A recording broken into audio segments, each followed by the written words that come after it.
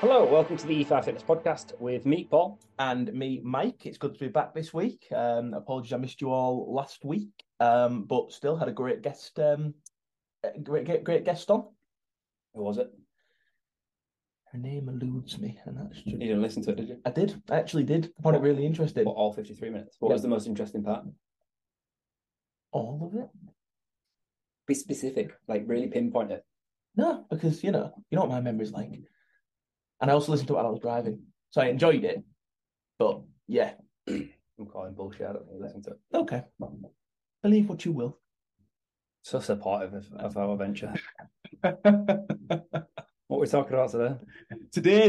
This week's episode, Paul, is going to be on protein and everything around it, apart from the very complex biochem that we're going to have to be really kind of. We're going to avoid that. Yeah, we're going to avoid it, basically. So this week's episode is going to be on protein. So let's kick this week off. Paul, what is protein? Protein's a macronutrient. And that's the end of this week's podcast. Would you like to elaborate on that, please? Well, yeah, protein's basically the building blocks of muscle. It's broken down into amino acids, or it's made up of amino acids, depending on which way you sort of take it. There's loads of different amino acids, but muscle building amino acids, there are 20.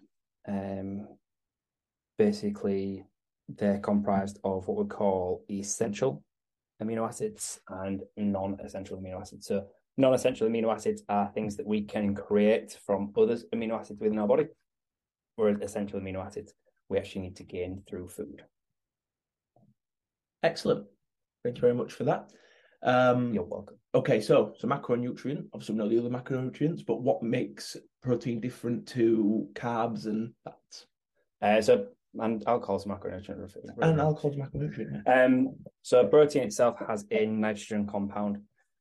So each peptide or amino acid has nitrogen bound to it, and it is that makes it the only essential amino acid, essential macronutrient.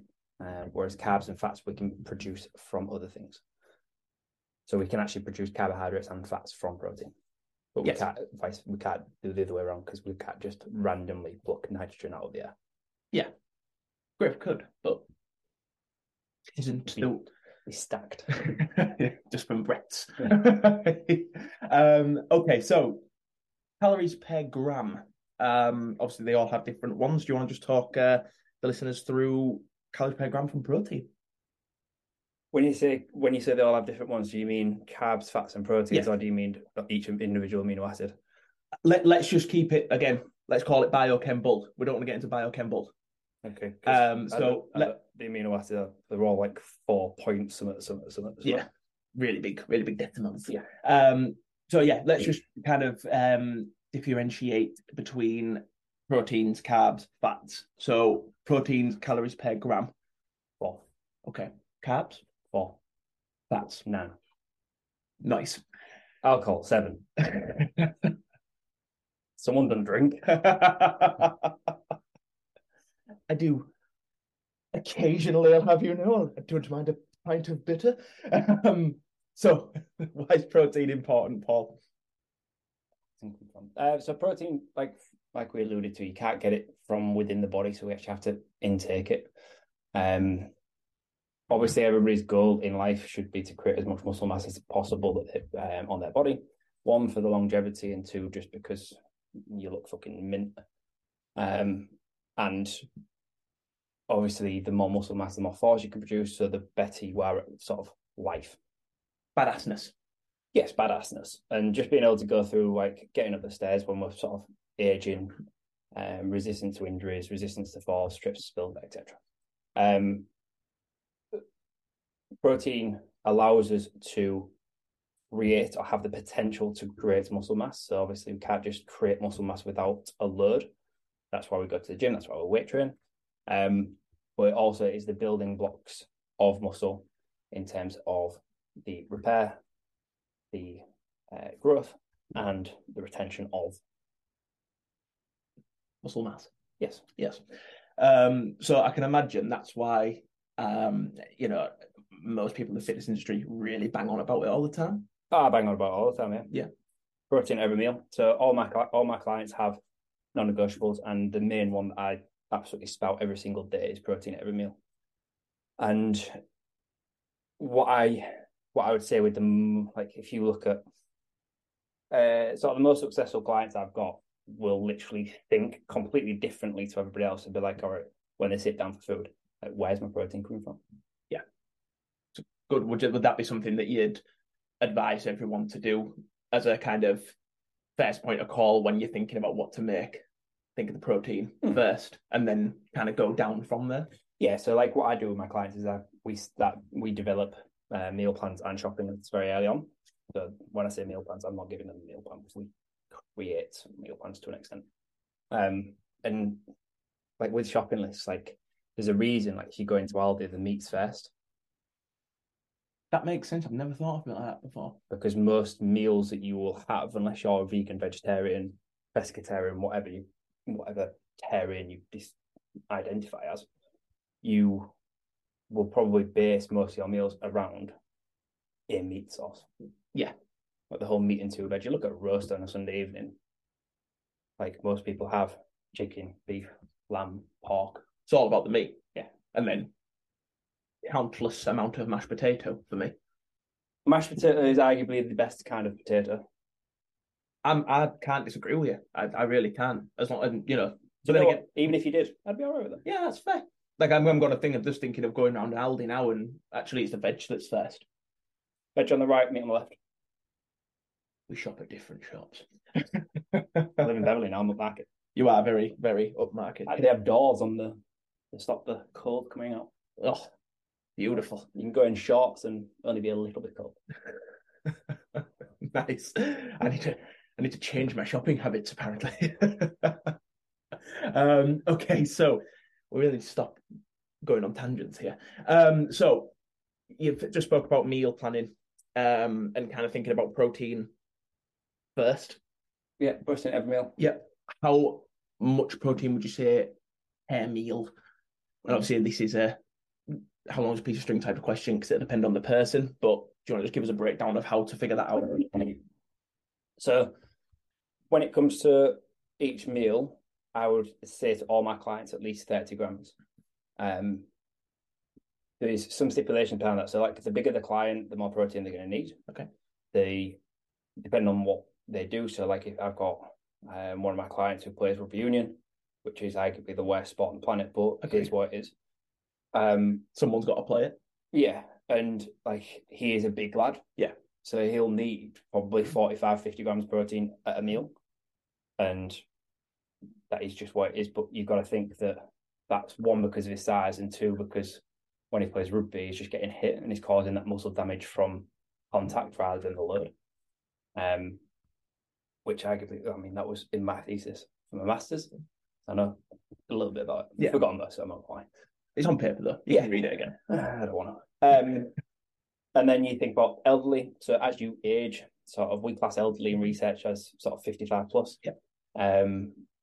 If you think 30 grams at our age, the young 29 and 31-year-old respectively, 30 grams of protein is probably going to do quite a lot for us in terms of spiking that muscle protein synthesis to create muscle.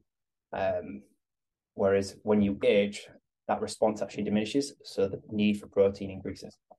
So like when you're getting older, you essentially need to start looking at 35 to 40 grams of protein rather than 30, 25, even depending on size again, depending on what you're doing. But I don't think there's many 60-year-olds still playing full contact rugby.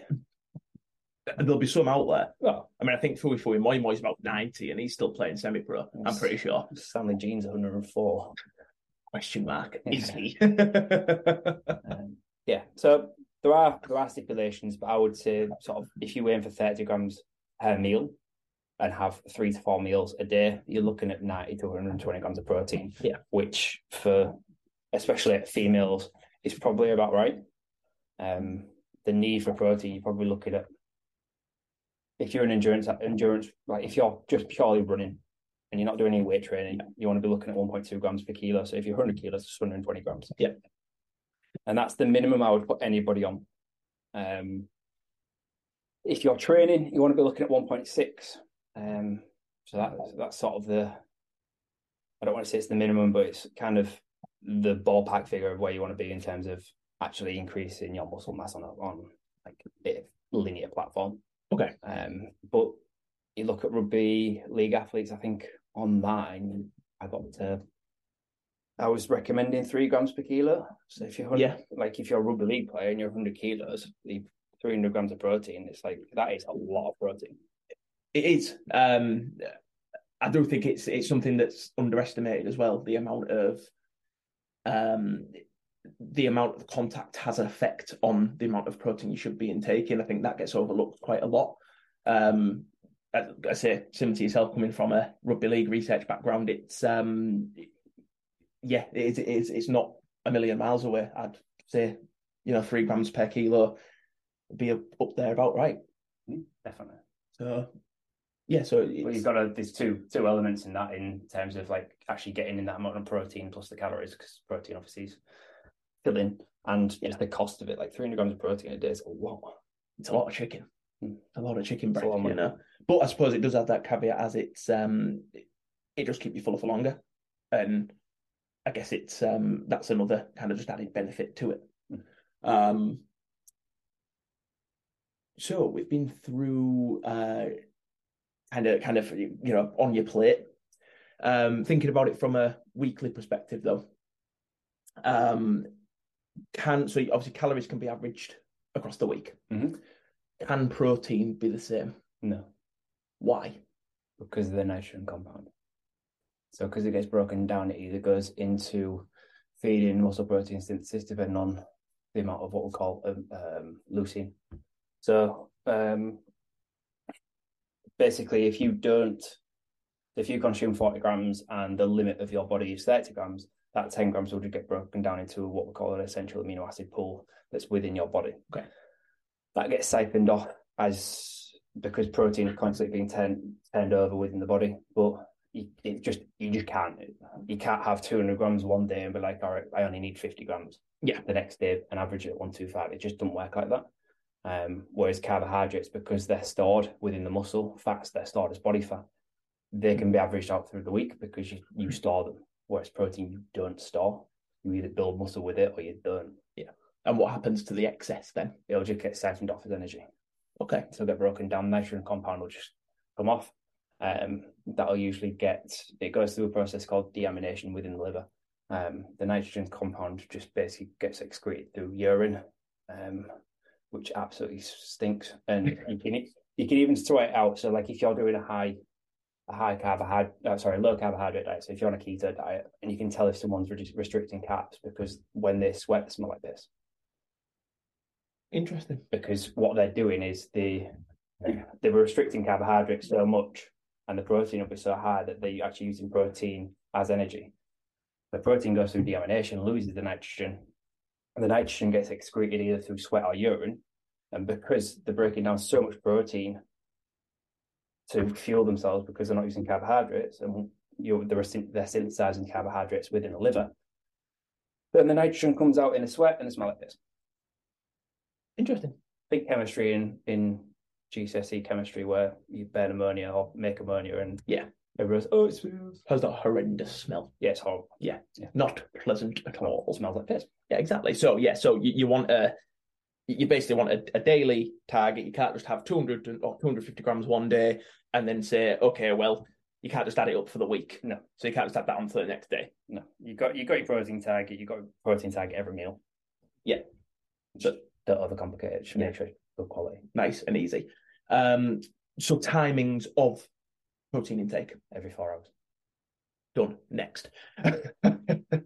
What? Go on. Why every 4 hours?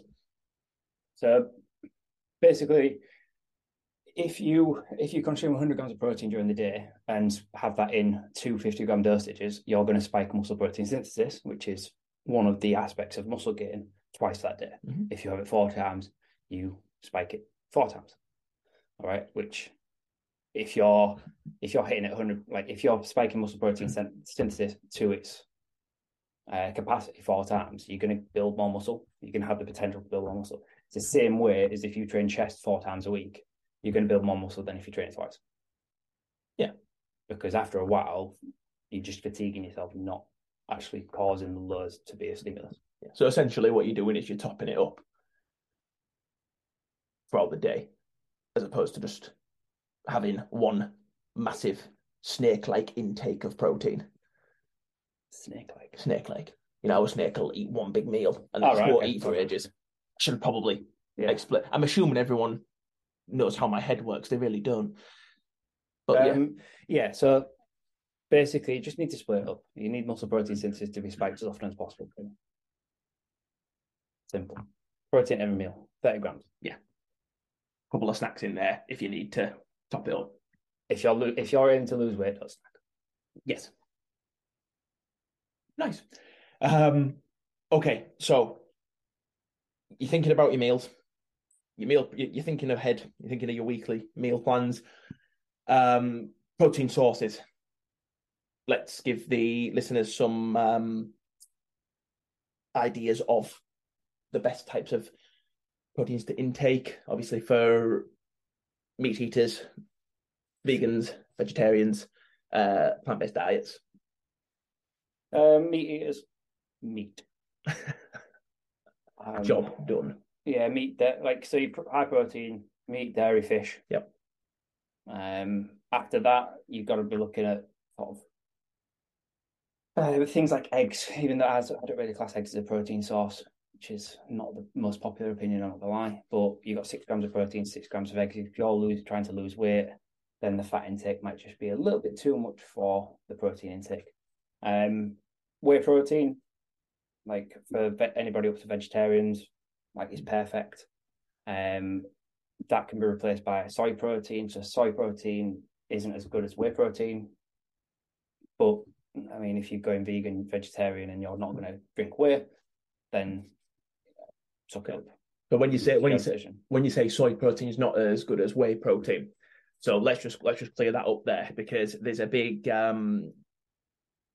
I'll say myth, but there's a big thing that's out there that's okay. Well, soy protein it boosts estrogen in men, and it boosts estrogen levels, and you shouldn't drink too much of it, and X, Y, and Z.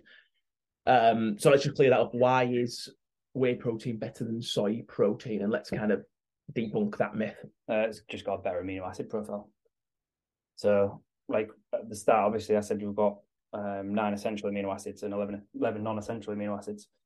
Soy has a lower percentage of essential amino acids, so therefore spikes muscle protein synthesis just in a lesser state, basically. Yeah. So you'd need more soy protein to spike it as much as whey. All that happens there basically is it only comes down to leucine, really. So leucine is one of your amino acids. It's kind of rate limiting amino acid for muscle protein synthesis. It's kind of like your key to your car. It's like you can have a full car, that car worked. If you lose the key, which is leucine, it's just never going to work. Yes. So it's all about the leucine content of food, which leucine is prominent in meats, dairy, cheeses, eggs. Yeah. Very, very seldomly found in vegan and vegetarian sources. Simple as. But it's not impossible. It's not. So there are some what we call adequate vegan sources. People can't see you doing air quotes when you say adequate, by the way. Okay. Quote unquote. Yes. Adequate. Yeah. Proceed. Which are the main ones are basically soy. That's about it. You've got other ones like buckwheat and quinoa do contain all 9 essential amino acids, but they're probably just not in as an abundance as necessary to spike your leucine and your muscle protein synthesis to the point where it's actually going to benefit you. So you do need to supplement with something else. So that's where a protein shake, or even my vegan clients, they'll have a vegan-based meal, which might be whatever. I don't know. I don't even. Some kind of quinoa buckwheat chickpea salad with some lemon jus. And I'll just get them to drink some essential amino acids on the side. Yeah. Just as like a top up. Yeah. Okay. Yeah. And like from vegan to vegetarians, like you're just going to have to supplement. There is no way around it. Yeah. If you want to put on muscle mass as a vegan vegetarian, you're gonna have to supplement either with a soy or a hemp or a pea protein, or with your foods and essential amino acids. Yeah, so there are options out there. It's just a case of being smart and accepting the fact that actually, you know what, you do have to have some element of supplementation to top up your protein intake. Yes, yeah, and if you're going to, if you're aiming for 100 grams of protein as a vegan, you probably want to be looking at 120 grams, just to increase the quality of protein that you're having and the leucine content of that. Yeah, and I suppose this is where we should really say as well, there's nothing wrong with supplementing that. Like if it's going to make you hit that protein target, just soy, like it's just soy at the end of the day. It's just concentrated soy. Yeah, some people have some people have this preconceived notion that you shouldn't supplement and whole foods and X, Y, and Z. It's like, well, okay, but if you need to hit that protein target, it is essential. Like, you know, it's fine. Yep, just take an amino acid. So yeah, there's a hell of a lot of sources out there. I think we've covered that. So what there also is a lot of out there, myths, as there are a lot in the health and fitness industry, health and wellbeing industry. There's a lot of snake oil salesmen out there. So let's have a bit of a... You read something on snakes today, Osman? I'm really... I can't really say snaky, can I? Super snaky. Super snaky today. That sounds really weird. No, snake oil's a thing. Snake oil salesman, that's a thing. Never heard it. We'll Google after. Again, let's not have a marriage type argument on the podcast. So myths. Let's debunk some myths here. Big one out there I hear all the time. We can't have too much protein. It's bad for your kidneys. What's your thoughts on that, Paul? Well, it's not. Like, it's just not. Unless you've got a kidney issue, which probably comes from someone using too many enhanced supplements, quote unquote. Like, or if you're like you've got renal failure, like if your kidneys are so bad that protein's going to fuck them up, go and see a doctor. Yeah. Like you're gonna be in hospital. You have way more other issues. Yeah, you're gonna need helping first. You're gonna be on dialysis. Yeah. Like it's not like if for a healthy person, like your kidneys are fine. Like, yeah, they do the job. Absolutely. The only bad thing about eating too much protein is you fat a lot. Yeah, and you smell of cat wee when you train. Only if you don't eat the carbs. We've been through this.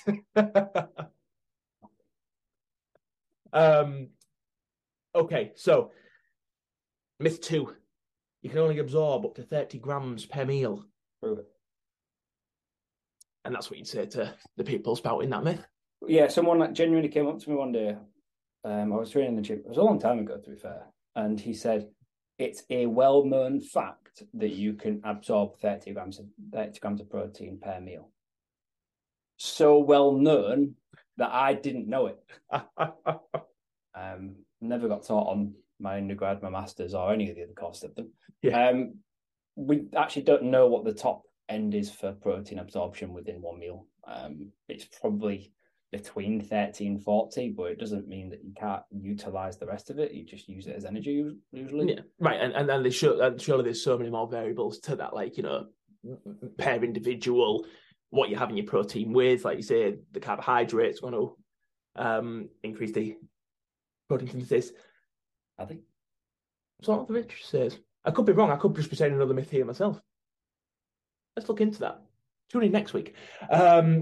Yeah, but obviously, yeah, it's not just a one-size-fits-all model with that, I guess, is what I'm trying to say here. No, like, there's so many variables that could contribute to the amount of protein you can intake per meal. Yeah, size, sport, yeah, diet. Like if you're a vegan rugby league player who is 120 kilos, you're probably going to utilize more than 40 grams per serving. Like, yeah. End of the day, like it's the same thing as all of these myths within the fitness industry and nutrition is like, even if it's true, who gives a fuck? Like, why are you concentrating on that when you're having 12 pints of pizza and doner kebab on a Saturday night. Like, yeah, you've got bigger problems there. Like, if you're thinking about how much protein you're having per meal, and that's the one contributing factor to you not making progress, there's something wrong. Yeah. Sort the rest of your diet out. Like, yeah. You can absorb more than 30 grams. Trust me. Yeah. That's fair enough. Myth number 3: the more protein you intake, the better, the more muscle you build, and we've all heard it. We've all done it, haven't we? We've all done it, yeah, 100%. You get them shakes at like 70 grams of protein per shake. Yeah, it's all in the calories. Yeah. It tastes delicious. Something. So obviously, like we said, I mean, there is an upper limit. Where that is depends on the individual. Like, it's sort of the law of diminished returns. There will be a point at where someone like myself at sort of 85 kilos, like 2 grams per kilo, so like 170 grams, 175 grams of protein is probably adequate for me. Like, anything beyond that's probably going to do fuck all. But it's not going to harm me. But when you're training, like, the protein can be utilized in a different way. So like, if you're spending your calories on protein when your aim is to get fitter and work harder in the gym, those calories are better utilized like in consuming carbohydrates. Yeah. Because then you can actually have the energy to train, and then the protein, to get protein from how you ingest it to actually being utilized in the body, it's such an expensive process. Like, eating too much of it when your ability to train is diminished because of it is stupid. So, like, find how much protein you need, don't go over it by too much, and then utilize carbs in a different way. Yeah, makes a lot of sense. You don't want to be wasting 200, 300, 400 calories on protein. On extra protein when you could be having that in carbohydrates, essentially. Yeah, essentially. Myth that we haven't scribbled down here on our plan. Oh, yes, this is planned, by the way, as well. Like, may not sound it. It'd be interesting to listen back. But myth number 4: peanut butter is a great vegan protein source. That's not. Explain why. We're going to get a lot of hate with this, but I don't care. Explain. Because, like, I think for you to hit your leucine threshold with peanut butter, I think you need 600 calories worth of peanut butter, and most of that's fat. Yeah, like, peanut butter itself, like, I mean, it's a monounsaturated fat, so it does increase, or it does lower your cholesterol to an extent, but that much of it's probably just not going to do that. No, it's a lot. Like, I couldn't tell you off the top of my head the macronutrients of peanut butter, but it's predominantly more fat. Yeah, it's just oil. Like, you know, just every nut and seed is a fat source. They have protein, yeah, but it's just a fat source. Like, yeah, I mean, to have a quick breakdown here, you know, you're looking at 100 grams of protein of peanut butter here, on average 22.5 grams of protein versus 51 grams of fat. So you got 450 calories worth of fat there. Yeah, the fat totals were around 72% of the calorie intake.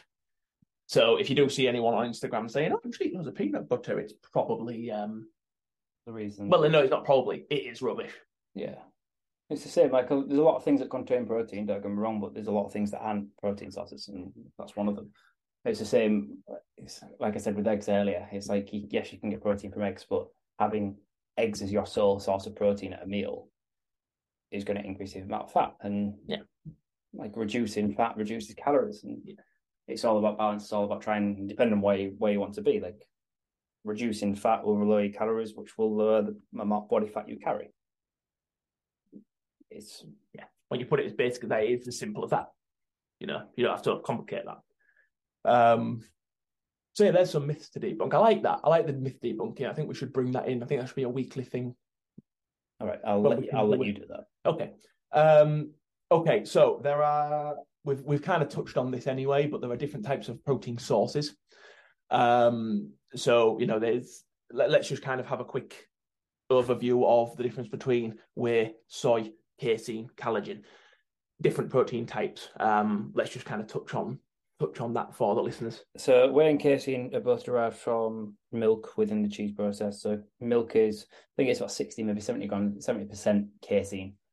So whey protein is kind of your gold standard. That's your best. So if you